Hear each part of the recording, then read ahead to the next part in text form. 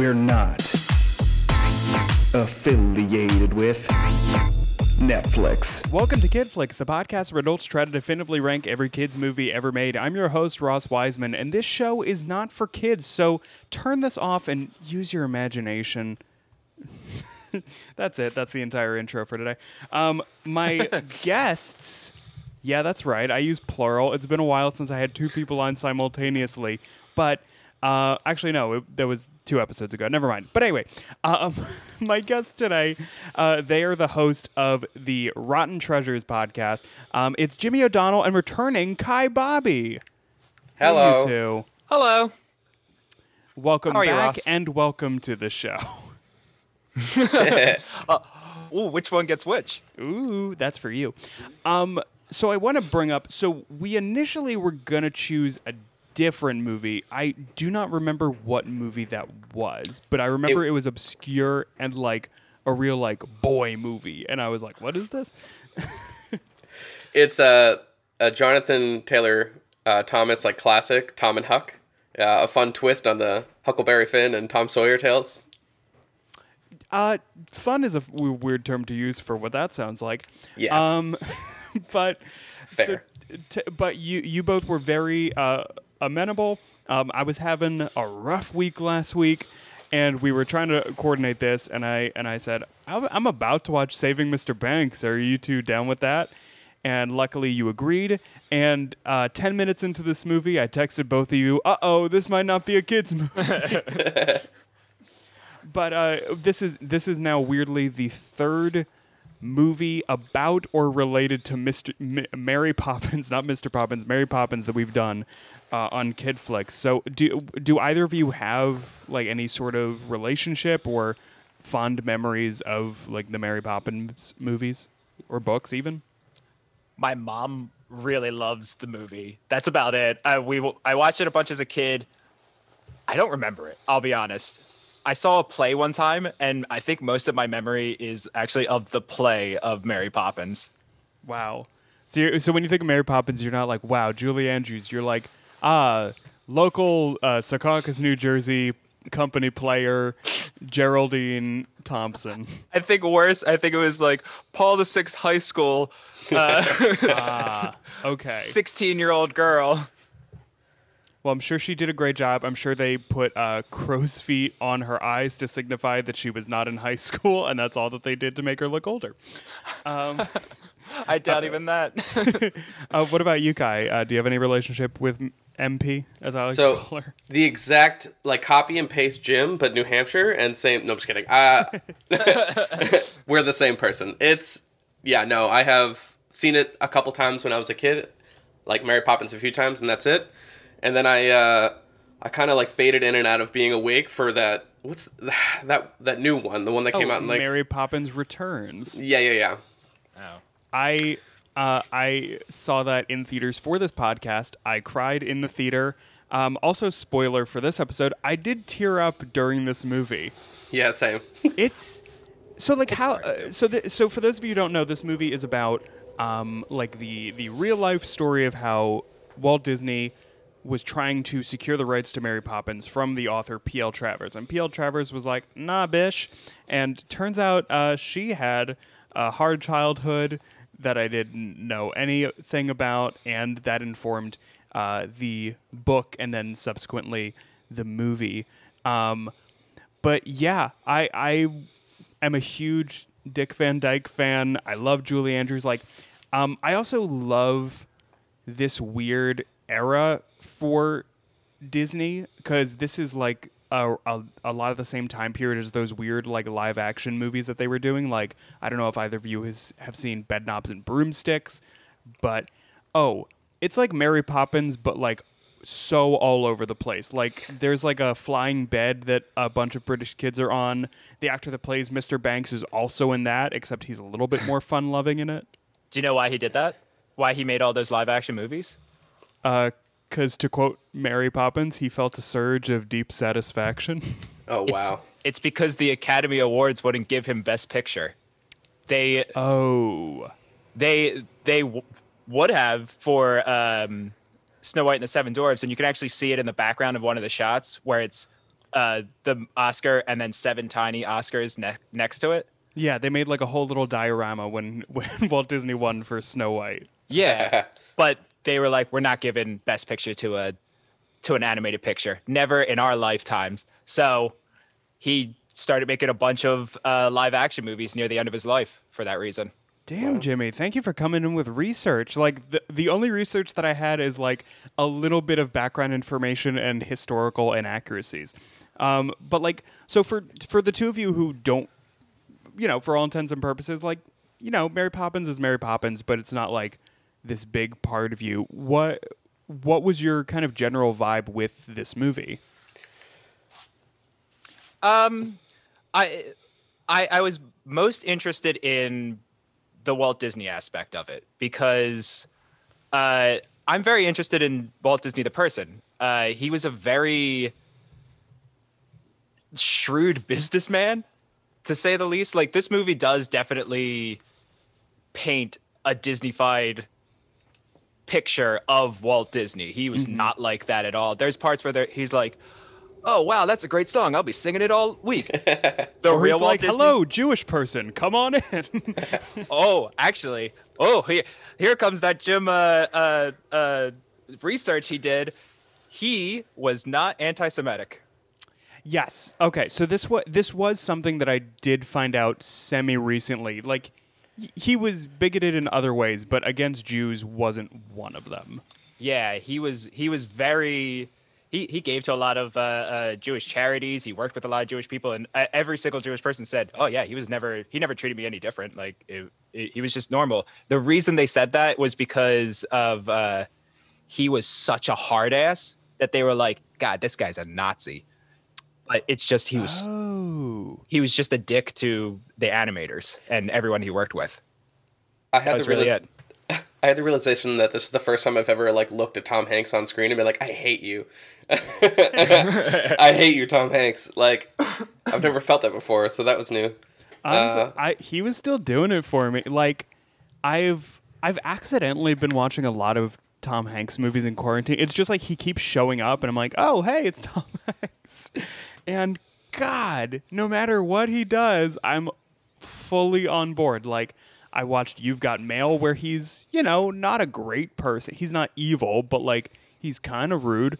But I'm like, you know what? I get your vibe. Same with, I watched Castaway, and he's not a bad person, but he's just kind of like a schlump, but I'm still like, you're great.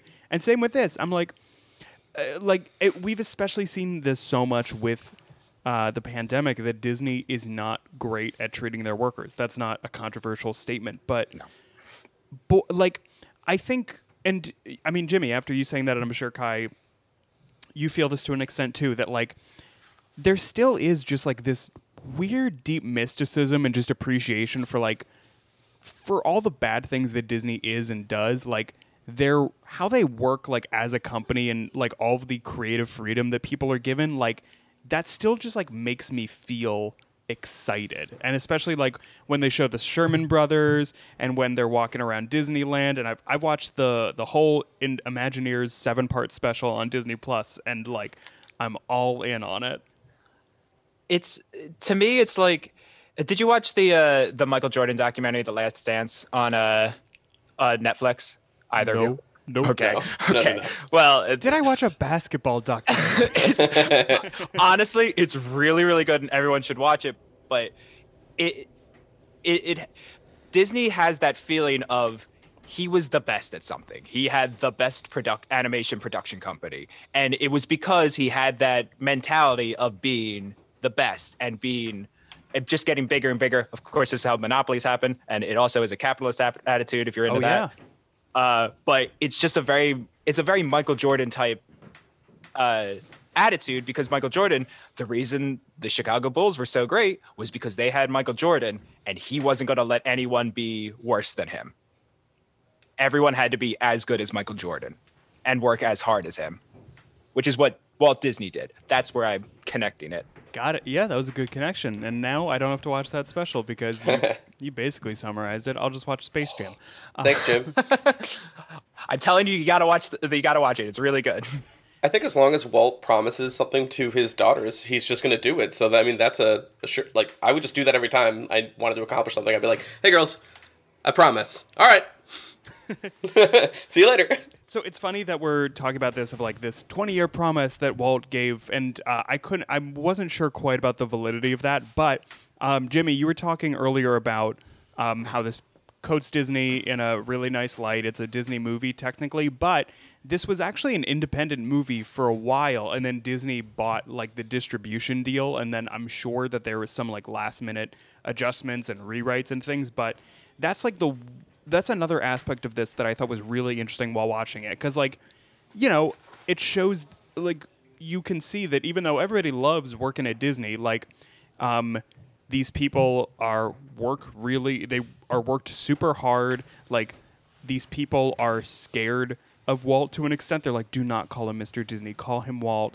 Like, people are kind of on their toes when they're around him, and like, you get this kind of like, you see Walt through P.L. Travers' eyes at some point of just seeing everybody being like, oh my God, it's Disney. And she's like, who the bugger cares? They actually did a thing. It was like one of those fun facts that they throw into movies. As Jason Mantzoukas once said, it's like a listicle wrote a movie, because once in a while they do this with those kind of with these kind of movies, with biopics, where they just throw in little facts and you're like, all right, we get it. You read a fact about him. They call the animators. They would hear him coughing before he would come into the room because he had lung cancer. And Spoiler. was he doesn't die in the movie. It's a spoiler for many people, though. Yeah, no, seriously. Thanks, Jim. But they would hear him coughing, and then someone would say, "Man in the Forest," which is from Bambi, which was their way of being like, "All right, guys, we have to pretend like we're working." Fascinating. Again. Damn. And working from home, we all do that now. Yeah, I just go around coughing around my apartment and hope that... it sucks. You can't cough anywhere anymore. Everybody just looks at you, and it's really rude. But yeah, God, I don't know why I'm having such a weird time this evening. I think like because you two were the first people that I've really talked to all day, so I think I'm just like bouncing off the walls. This also like, we're recording this the night before Biden's inauguration, so like there's this weird energy in the air. It's almost like pixie dust and fairies. Oh, wow. Oh no, Treasury Secretary Mary Poppins. Labor Secretary Bert the Chimney Sweep. I'm done with this bit. Speaking of Bert the Chimney Sweep, Yes. I love Dick Van Dyke. Thank you. Yeah. He's a delight. He's like 95 now, and he just like, he'll show up in a restaurant and then he'll like sing Chitty Chitty Bang Bang, and everyone would be like, this was a miracle, and he'd be like, yes, I'm so happy for all of you, goodbye. He and then he dances flies away everywhere. Like, you see videos where he's like, hello, I'm going into this deli. And he's like, cha-cha-cha-cha-cha. And that's how you make P.L. Travers a villain in this movie, is that she just goes like, nobody likes Dick Van Dyke. Or like, he's so wrong for this. He sucks. I'm a little upset that I never got to see her like nasty I am or something like that. Like, I wanted to see them cross paths at least once in this film, but didn't she at the end at the red carpet? Didn't she see him? I don't think so. I don't remember seeing him, or like there was somebody dressed up like into the entrance of the theater that was like dressed in like that candy pinstripe outfit that he wears when he's dancing with the penguins. I don't know. I couldn't tell. I also kind of assumed that she didn't like Dick Van Dyke because her father was an alcoholic, and he was also at that point a big time alcoholic. That's right. He also, fun fact about Dick Van Dyke, and welcome to the Dick Cast. Dick Van Dyke, I found out that in his early to mid 30s, he was diagnosed with arthritis. Like, his doctor told him that he basically had arthritis in his entire body. So like, that's kind of how he kind of got that whole energy of like, I'm gonna dance everywhere because who knows how long. And dude's 95, like he said, Jimmy, and he's just like dancing cha-cha-cha everywhere. Doing somersaults and stuff. He he's a miracle of a man. He arthritis since he was 30. Alcoholic for I think it was like 15, 20 years, and it's still dancing around at 95. Speaking of Disney and Dick Van Dyke, he was a consultant on WandaVision. He didn't understand what any Marvel stuff was. He was just like, "Oh, that's very nice," and he was just like, he helped them write like the first episode, which is very much like an homage to the Dick Van Dyke Show. Yeah, he wrote for that. He wrote for his own show. Him and Carl Reiner. Yes. Oh my God. Are we about? Okay, we don't need to talk about the Dick Van Dyke Show because that is so niche. Well, it is niche, but I will say, do you either one of you remember an episode with like walnuts being and like really being like terrified? Of the Dick Van Dyke Show or WandaVision? Yeah, there was like a scary one with like a closet full of walnuts. I don't know why. I don't remember that one. I remember the one where his son Richie brings home a duck, and he becomes attached to the duck. And the episode's called "Never Name a Duck" because once Richie named the duck, he became attached to it.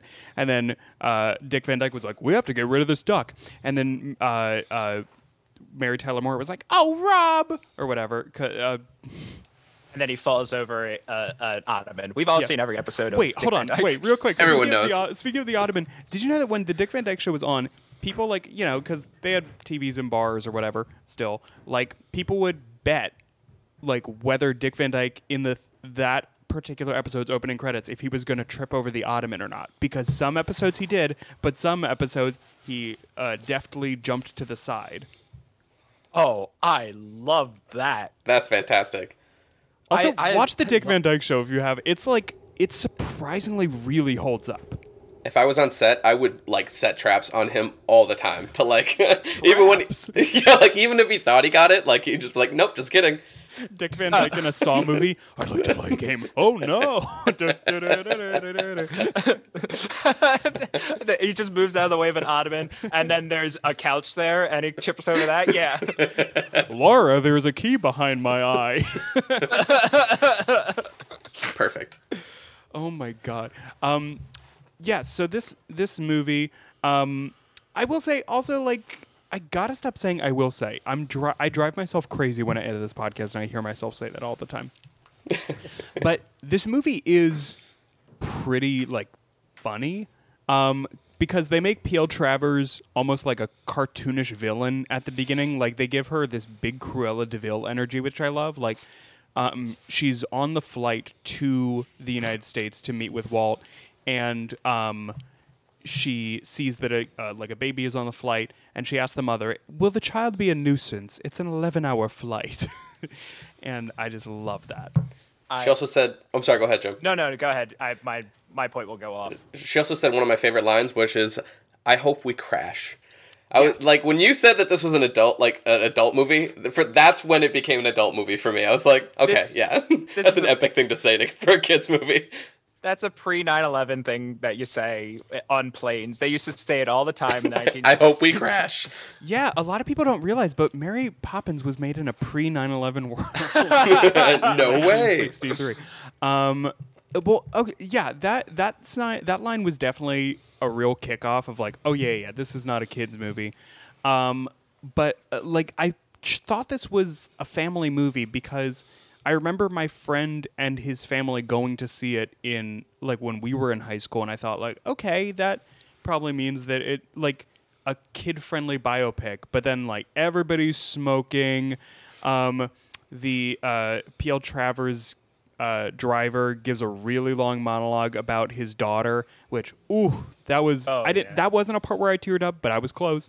It was a good one. But yeah, I at one point wrote, "Suicide equals Ross equals a kids movie in Ross's mind." Yep. I mean, how many Pixar movies involve the grisly death of a parent? Grisly? Is that mandatory? Usually they're just missing. Finding Nemo. Okay. It starts with all of his brothers and sisters getting eaten, and then he gets scratched or whatever. I don't know exactly how his egg got cracked. Are you saying you'd be traumatized by that? I mean, not me, but I can imagine. Once again, Ross, I'm saying grizzly, question mark. Oh, I guess not grizzly because bears can't go underwater. I guess guppy, a guppy. Guppy. It was a barracuda. Dun, dun, dun, dun, dun, dun, dun, dun. PL Travers also, she gets to, like, it's very funny how grumpy she is. Like, it's I just love that. Like, it's very much like the old man in Up, like how he's just kind of bah humbug about everything. So she gets to her her hotel where she's staying, and it is filled to the brim with Disney junk. Like, even me, like a big fan of Disney, I was talking to my boyfriend about how I want to go to Disney World, and he was like, okay, but not even to that extent. But it did piss me off when she hid all of the popcorn. She was like, I don't need this. This is children's food or whatever. I think It was rude. I think one of the interesting things that for me was actually all of the toys being like cloth and handmade, kind of, or wool or whatever. Well, I think they really worked to make that stuff look accurate, because they showed towards the end of the movie, like a Mickey mascot, you know, that you would see around Yeah. the park, and it was the older style. Don't ask me how I know what they used to look like, but if you Google like Disneyland opening, these mascot heads were so terrifying, like really just unnerving. Like, they didn't really look like Mickey did in the cartoon. They were just like, this is just a rat. And that's kind of what all of these look Close like. enough. They It's a had rat. It's got red pants on. It's fine. Get out there. Hey, red mouse pants over here. You love him. But also this cast, besides, so Emma Thompson is P.L. Travers, Tom Hanks is Walt Disney. We talked about that. But this cast is stacked with some of my favorite boys. We got Jason Schwartzman, B.J. Novak, Paul Giamatti, Bradley Whitford. You got everybody you could ever want that are just like pleasant men that are trying to sing songs to Walt Disney and P.L. Travers. I did love Jason Schwartzman and BJ Novak as the Sherman brothers. They were so good. Although there was that listicle thing again where BJ Novak got shot in the leg and he like hobbles out and they go, he got shot. And I'm like, did a listicle write this? Like, this doesn't contribute to the movie. You could have just had him limping around. I would have been like, yes, accurate to him. Yeah. But I also was very just charmed by that whole sequence because it's very cute. All the Sherman brothers in general, like how they wrote all of these hits for Disney, and it is true that Disney did kind of become obsessed with a lot of their songs. I watched this weird show on Disney Plus that I don't necessarily recommend called Prop Culture, where it's just like just one of those like film guys that just goes around and he's like, oh my God, can you believe that that's like the building that they used in the movie?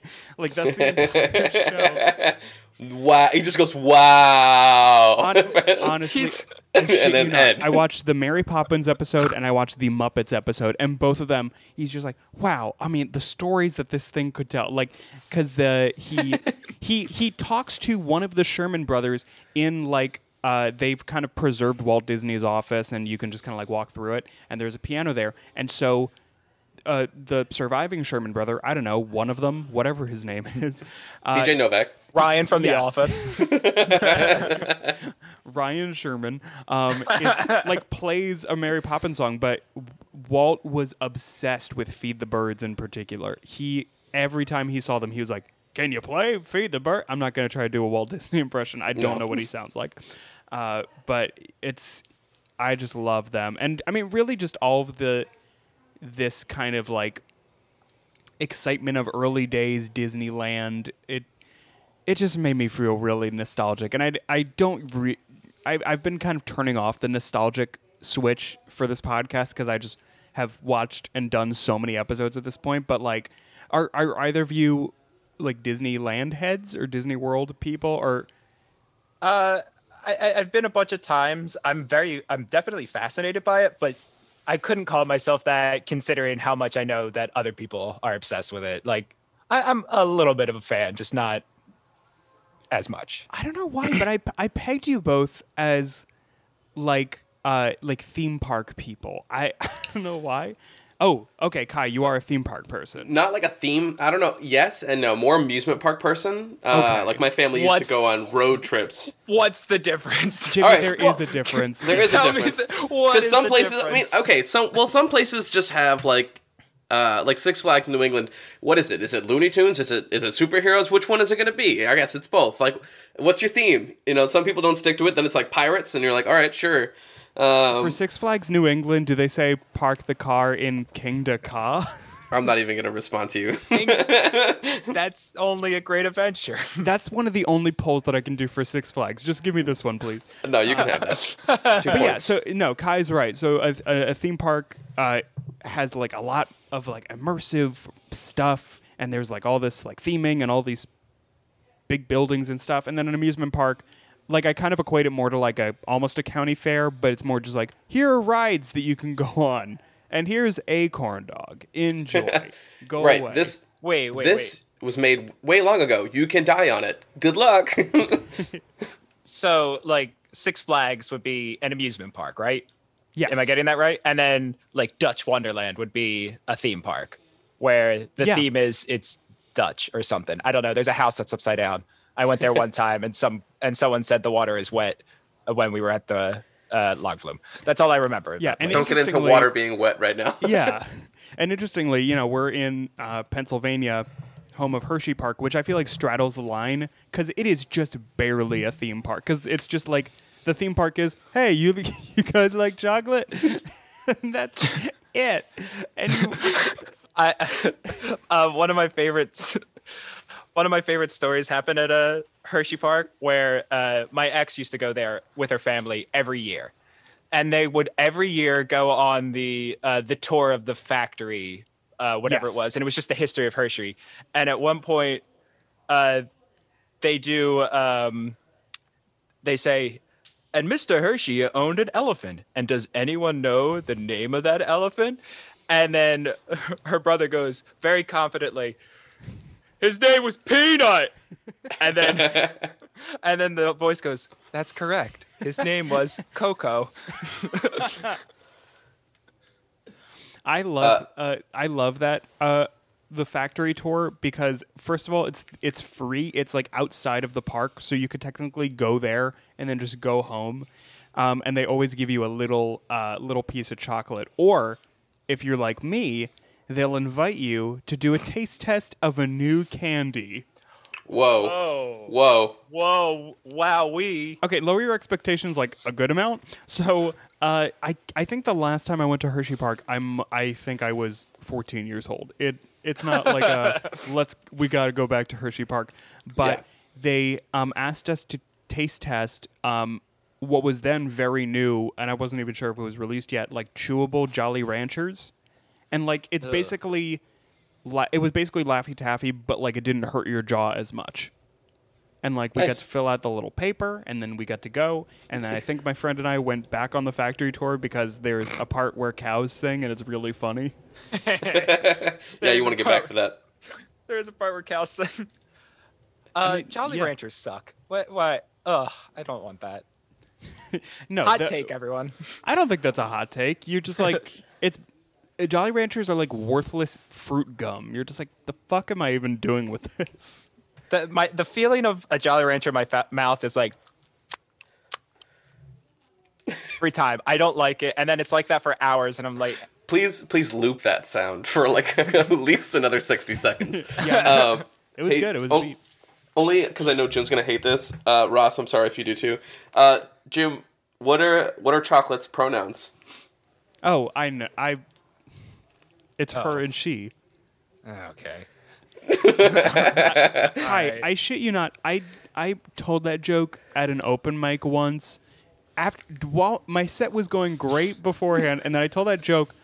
Everybody was angry when I said that. Yeah, of course. And I just made a lot of people angry on your podcast, undoubtedly. And you know what? I'll say it. I stand by it. I think that is a solid joke. It's not mean. It's just those are words that when you put them together say a name. Yeah, it's a technically good joke. Thanks, Jim. You're correct. And I guess you could say that this is a technically good movie. I will say so. I just remember that we were talking about Saving Mr. Banks. So we've kind of talked a lot about how it's a biopic, and I will say, God damn it, stop saying I will say, Ross. Or I need to start shocking myself with a stun gun when I say I will. Well, say. no, you want to give that to your guests so they can do it for you. Smart. So yeah. we get shocked. No, like that episode of Cheers where Cliff is trying to shock himself away from being annoying. And Yeah, then, you see, I'm trying to churn myself so that way I don't hurt it. I don't know. yeah, that was Peter Griffin. Yeah, exactly. Cliff Clavin. I met John Ratzenberger. How dare you? Hold on. Do tell. It's actually interesting. So He was had like, a show- "Oh, are you a Republican? See?" No, Peter. No, he had a show called Made in America with John Ratzenberger. It was on the Travel Channel a long time ago, and he just went to like small towns. And he went to my town to shoot a spot. And it was just him at a baseball game. My sister was actually playing baseball in the background with my neighbor across the street. So they're in the episode. And then he's just like, just talking like, baseball's a good place to be. Now I'm Peter Griffin. It's really hard to do. no. And then did he lean down and he was like, I'm in every Pixar movie. But at one point, he was like, all right, let's shoot a TV spot where we say Made in America with John Ratzenberger. And if you watch that, which you can't anymore because they're gone, I'm standing right behind him with my eyes like right over his shoulders. I love that. That's so fun. So, wow. I'm talking to a famous person basically right now. But yeah, so I think this movie, even though it's a biopic, it's over the top, but it's not this like insane thing. Like, it doesn't show that Walt Disney and P.L. Travers are these perfect people. And I think that's one thing that I really appreciate about it. One thing that this movie feels weird about is all of the flashback sequences with P.L. Travers' dad. It is so melodramatic, over the top, and I don't deny that she clearly had a tough childhood, but it is like her dad is like the teacher from Good Will Hunting or from like Dead Poets Society. It's like very much just like, I couldn't work at the bank when it's sunny out, and it's like, Yeah. dude, This is the theme of the movie. It was also shot like everyone was dressed like a painting from 1906. Every single person looked like they came out of a painting. I was like, no one dressed like that in real life, like just walking down the street. This was like, oh, it's a special occasion. I'll shave my beard into mutton chops and put on my nice top hat. yeah, they used the same wardrobe from Back to the Future 3. Nice. Yeah, exactly. But I was like, this feels like it feels like Saving Mr. Banks was made in 2013 and this was made in 2003, right? Like at the same time as like The Notebook. That's a really good point. And I also Thank you. couldn't figure out what the dad's deal was, Mr. Travers, a.k.a. Mr. Goff.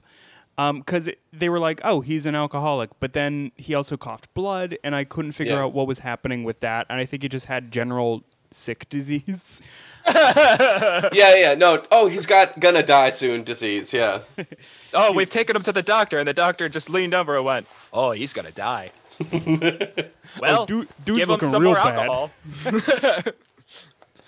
I didn't like that Auntie Poppins. I don't know what do we call her? Oh, the horse or whatever? The horse. No, What? her aunt. When she was a kid, her aunt, when her dad died, she's Who just becomes like the inspiration. Yeah, from Mary supposedly. Poppins. Yeah. Yes. Yeah, but earlier he refers to the horse as her uncle. Oh, right on. And then he also refers to, I think it was like a frog. Yeah, as- he's like, you're scary aunt. And it's like, dude, chill out. and then she comes in, she's like, hey, I'm here to save your family. Yeah. And then we all turn to the camera and we're like, oh. It'd be funny if her name was like Derry Gloppin. I was just going to say she's wearing a shirt that says like Mary Poppins and like the letters all fall apart. So it says Mary Poppins. Wait, sorry, Kai, what were you about to say?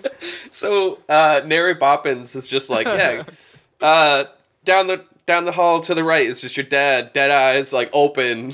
Like, yeah, sure. She just encourages, like, yeah. Oh, your dad's dead? Yeah. No, let her go. And I was like at least put the eyes down. Like, I feel like that's a considerate thing That's to do. like the thing you do. Everybody Right. does that, like in every movie that I've ever seen. He also has the weirdest line that I've ever heard in a movie ever. He's shaving, and like a young PL is like, "Come on, stop doing that. We want to play." And he says, "Do you prefer scratchy kisses or silky ones?" Yeah. I was very disturbed at that part because I was like, is he hitting on his own daughter? I feel very weird about this line. And sure, it was the turn of the century, and like he's clearly a great dad, but just like that's weird. Don't call them silky. Like, dude, we get it. You're good at shaving. Calm down. Well, that's when I broke out of it, and I was like, Colin Farrell, stop being creepy. Like, I got mad at Colin Farrell more than anything else. Yeah. Yeah. I think they immediately got in a horse and then like romantically fled away, and I was like, I don't like this. I don't like the way this is shot. No. And then it goes super dark, and you see P.L. Travers' mom attempt suicide, like by walking into a lake. And I had watched Haunting of Bly Manor recently, and that's a whole thing, is that the evil spirit walks into the river. And I was like, uh-oh, I don't think these two are related. And this is not a kid's movie, oops. Like So- Godzilla. Basically. Yeah. I'm a geek and found out that kind of like that whole scene is like in terms of her real life. Her mom did have like attempt to drown herself, but like didn't really come back from it. There wasn't like a really like it was not a good experience, and it stayed that way for her. I couldn't imagine you being like, oh man, that was a weird night. Anyway. Yeah, from the sense of it, this whole everything about this movie was a little bit more darker, and she was a little bit more her being like, I hate this way more than they made me look like I like it in this movie. Yeah. And if it sounds like we're trying to like make light of it, it's more like at least me personally, I'm like joking more at just like how like stark this happens, because like you have this like, you know, grumpier P.L. Travers as an adult that's like, I don't like this, you don't understand my characters, and then flashes back to like the most melodramatic thing I've ever seen, and like it's very stark. And then Jimmy, I just remembered one other like clickbait moment in this movie is Walt Disney orders his signature beverage, the Scotch Mist, which, if you don't know it, is ice, scotch, and a lemon twist. And that's like his drink, and everybody orders that at Disneyland, and then you're like, this isn't that good. It's just scotch. Do you know, it was, speaking of drinks, you know, it was kind of disgusting at the end of the movie when she was like, pour me a cup of tea in my own house, please, Mr. Walt Disney. And he pours the milk in first, and then he's like, all right, you want some sugar too? And she's like, no, whiskey. She just put whiskey and milk together. Like, It's ugh. like eggnog, basically. Ugh, I don't like it. I don't like it. I'm trying to think if I've done that. I've definitely had like a whiskey mudslide before. I'm sorry, go that ahead. sounds good. No, I was just gonna say my boyfriend loves. This is gonna sound weird, but like milky cocktails, like. Like White it's- Russians. Yeah, like White Russians. Like one of his go-to mixers, because he has a lot of like these like darker alcohols, is like almond milk and like a little like chocolate liqueur or something like that, and it's just like very rich and creamy. And I can't do it because my body will go. But Yes, same. But like there is a market for it. And then, so I was hinting at it before. The moment, and I don't know if either of you got emotional in this movie at all, but I have a lot more of an attachment to Mary Poppins, and I did tear up when they sing her "Let's Go Fly a Kite" for the first time, and she's like enjoying herself for the first time, and God, like, and I know it's like this little like insidious thing of like, see, like Walt Disney Pictures, like they make dreams come true and it's all about magic. But like, God, you cannot deny how good that song is. And especially like when it gives you a deeper appreciation for Mary Poppins as a whole, because you realize like, yeah, like the Mr. Banks is a cartoonish man, but he's not the villain in the movie. He's not this like evil guy that hates fun. Like he has to like be a father, and he has to make money, and he has to make these hard decisions. And I just really appreciated that part, especially when you see PL watching the movie at the end. I think one of the things that hit me a little bit hard there too was I also teared up at that part. Yeah. Was I forgot that song was in Mary Poppins. Like I completely forgot about that because I hadn't seen Mary Poppins since I was like 4, and then all of a sudden I was hit with this song I hadn't heard since I was a little kid, and it's all about parents making tough decision. And this movie reminds me of my mother, so I'm just like, oh no, everything's coming out of me. Oh my God. Well, there's a song in Mary Poppins Returns that is so sad and melancholy. I was truly crying in the theater. It's called "The Place Where the Lost Things Go," and it's just like a song. It's basically about like when people die, like they're gone, but you remember them. And I'm just like, Jesus Christ, guys, can we not do this here? It's so real. Yeah. What about you? They cut Kai? me deep Did you in- cry because your name course I rhymes did. with Kai? Yeah. No, I did. Yeah, that got me in generally because, like, you know, I think I've definitely been in that mood where I'm just like bitter, but also tapping along to music. Like I was like, yeah, fuck it, you're right. This is a good song. And then you do a dance with, And then you dance, and you get with up. the Yeah. makers of the song. We've all been there. We've all been there.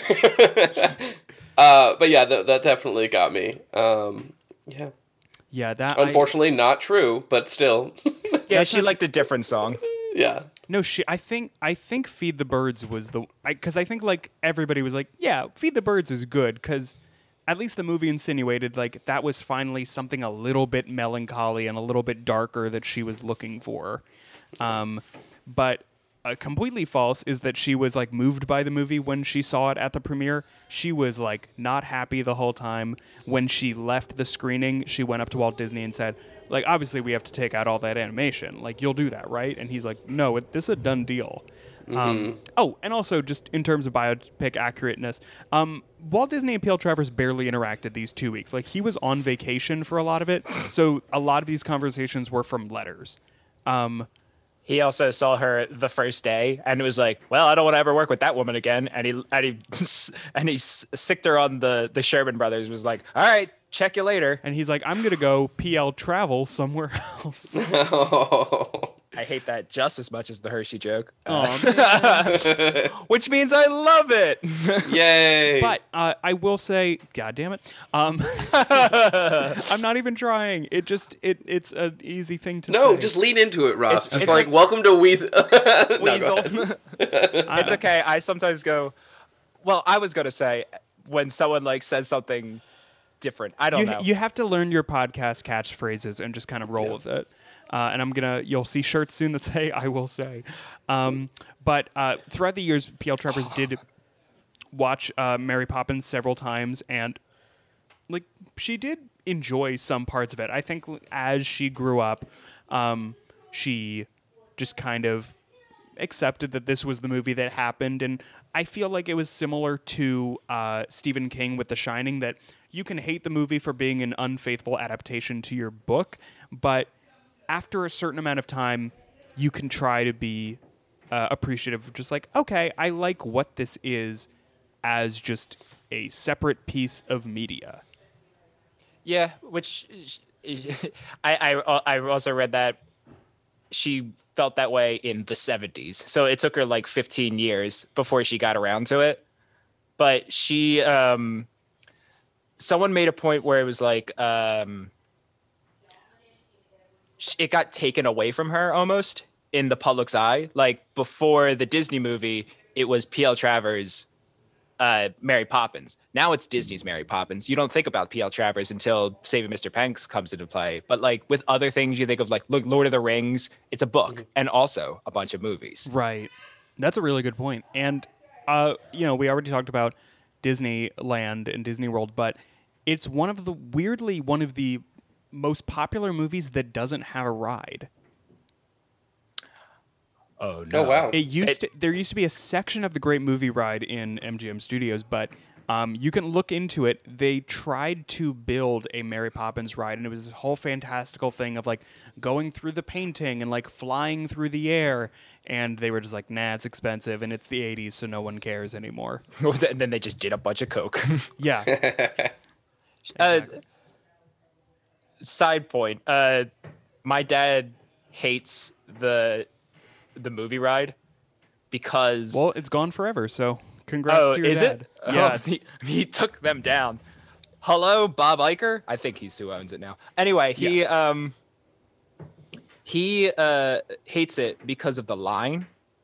Because there's a line coming outside, and you look at it and you go, oh, that's not that long a line. I can go in that line. And then you go in through a door, and then it's this big room with like memorabilia and things from all the movies, and you just go around snaking around that. But he's like, oh God, a bigger room with a bigger line. I didn't know I was signing up for this. Well, it's only to the other side of the room. Let's go into that. And then you get to the other side of the room, and it's literally a huge movie theater where the line goes back and forth like 10 times, and you have to wait in that for a half hour. No. Wait, a half hour is pretty good for Disney. Like, people will wait in line for 3 hours sometimes for a ride. I waited in line for a little over an hour to go on the Hogwarts Forbidden Journey ride at Universal. And same thing. It's like you get to you're like, okay, the end of the room is there. Cool, we're getting closer. And then there's like, oh no, 3 more corridors and stuff. Yeah. Although, you got to think about it, though, is you got to wait a half hour to go on the movie ride where you sit there and there's a guy and he's like, look, aliens. Boom, nailed it. So good. Line, look, aliens. Do you guys have any? Do you two have any final thoughts before we rate this movie? Because we've kind of touched on everything, although we took a very circuitous route to kind of talk about the plot. That sounds like us at a podcast. When I was on Rotten Treasure, that was definitely the case. Yeah, that's how that works. There was a joke I really liked, which was when they said some line and she was like, that's not a word. And they go, oh, we made it up. And she goes, unmake it up. And then they hide supercalifragilisticexpialidocious. That's like a trailer joke, but it's good. Yes. That's a good one. I think it was like splendiferous or something like that. Something along those lines. So the thing that I was going to bring up was exactly what Jim brought up. Whoa. Hang on. I have another note I can give you, and you could say it instead of me. Yeah. Okay, Jim, do your best Kai impression. Yeah. No, Jim, just come on. You can do it. Okay. Trains are cool. That's Wow. I don't know. I say that all the time. No, Classic Kai. Am I right? it was. I don't know where I was at. Where it just said planes in the '60s were so unsafe, and then right after it says trains are cool. Kai, just say I like these jazz covers of Disney songs.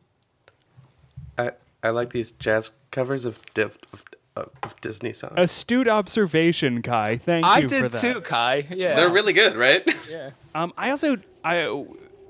There's not a whole lot to talk about it, but I did touch on Paul Giamatti being P.L. Travers' driver, and he doesn't exist. Like, he's just an amalgam of other employees on the Disney lot, but he was great, and it was like this. I had a big shit-eating grin when she got off the plane for the premiere, and he showed up at the hotel saying, "I thought you might need a ride." And she was like, yeah. No, it was super sweet, and I love it when she goes, "You're the only American I've ever liked," and he goes, "May I ask why?" And she goes, "No." Yes, that was very good. No, you may not. I wrote down when we first saw him. I wrote Paul Giamatti better be in this whole movie. And luckily he was. But now is the part of the podcast where we rate everything. Kai, you've been on, but Jim, we rate everything on a scale from 0 to 5. You can be as minute and specific with that number and why you chose it. But I guess, Jim, let's start with you. What would you rate Saving Mr. Banks? So on IMDb, I gave this an 8 out of 10, which would reduce to 4 out of 5, but that's a little too high for my taste. So I'm going to reduce that slightly more to about 3.5,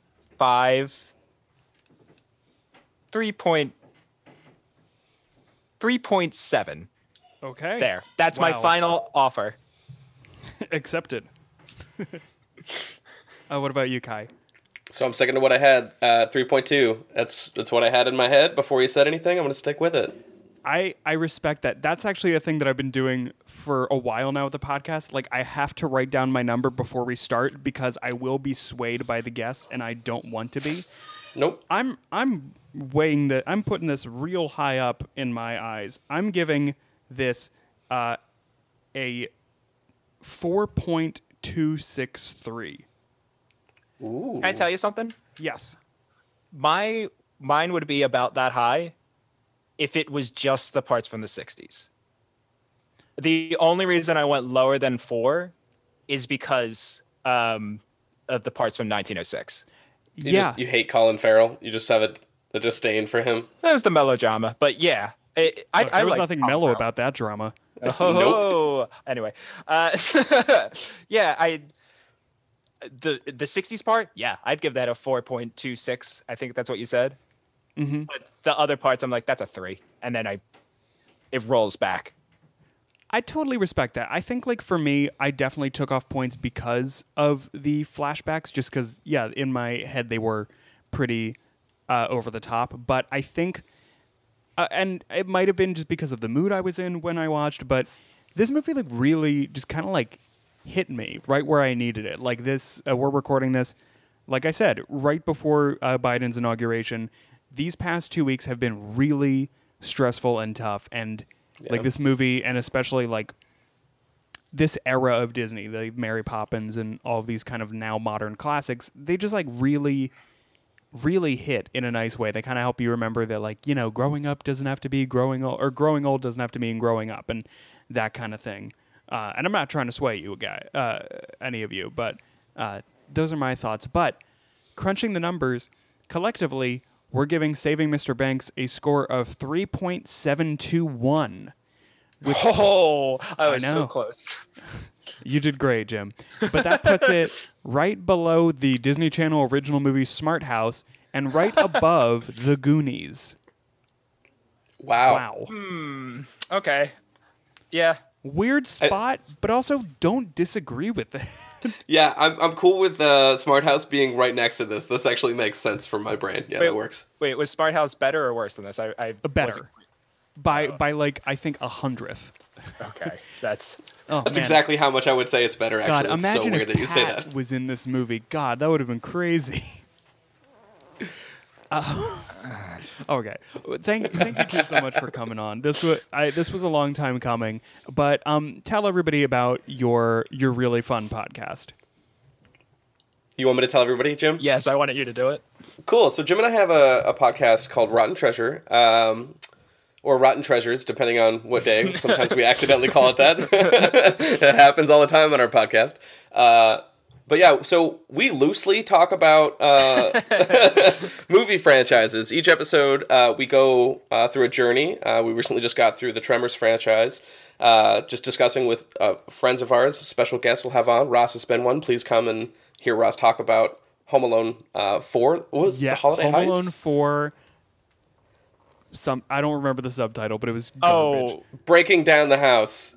no, that's Bringing Big back the Promise. house. Taking back the house. Bringing Down the House is that weird Steve Martin, Queen Latifah movie, I think. Yes. I saw my that. I saw that in theaters. I think we talked about. We this talked with about it. My sister Crap. loves that movie.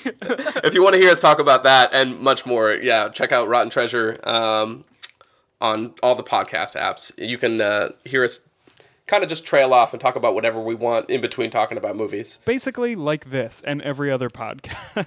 Yeah. Yeah, except we bring it back to the movie a little bit less. We got the note one time of stop talking about the movie. I don't care about Tremors 5. That's Yeah, a they good just- point. I have no reference to anything in the Tremors franchise. Well, You should you come- listen to. You should watch all of them and then listen to our podcast. No thanks. But yeah, thank you two so much for coming on. This was a lot of fun. And as always, follow us, blah, blah, blah. Please rate and review us because it helps us with the ratings. And we will hear you in a fortnight. And go, Gadget, and show.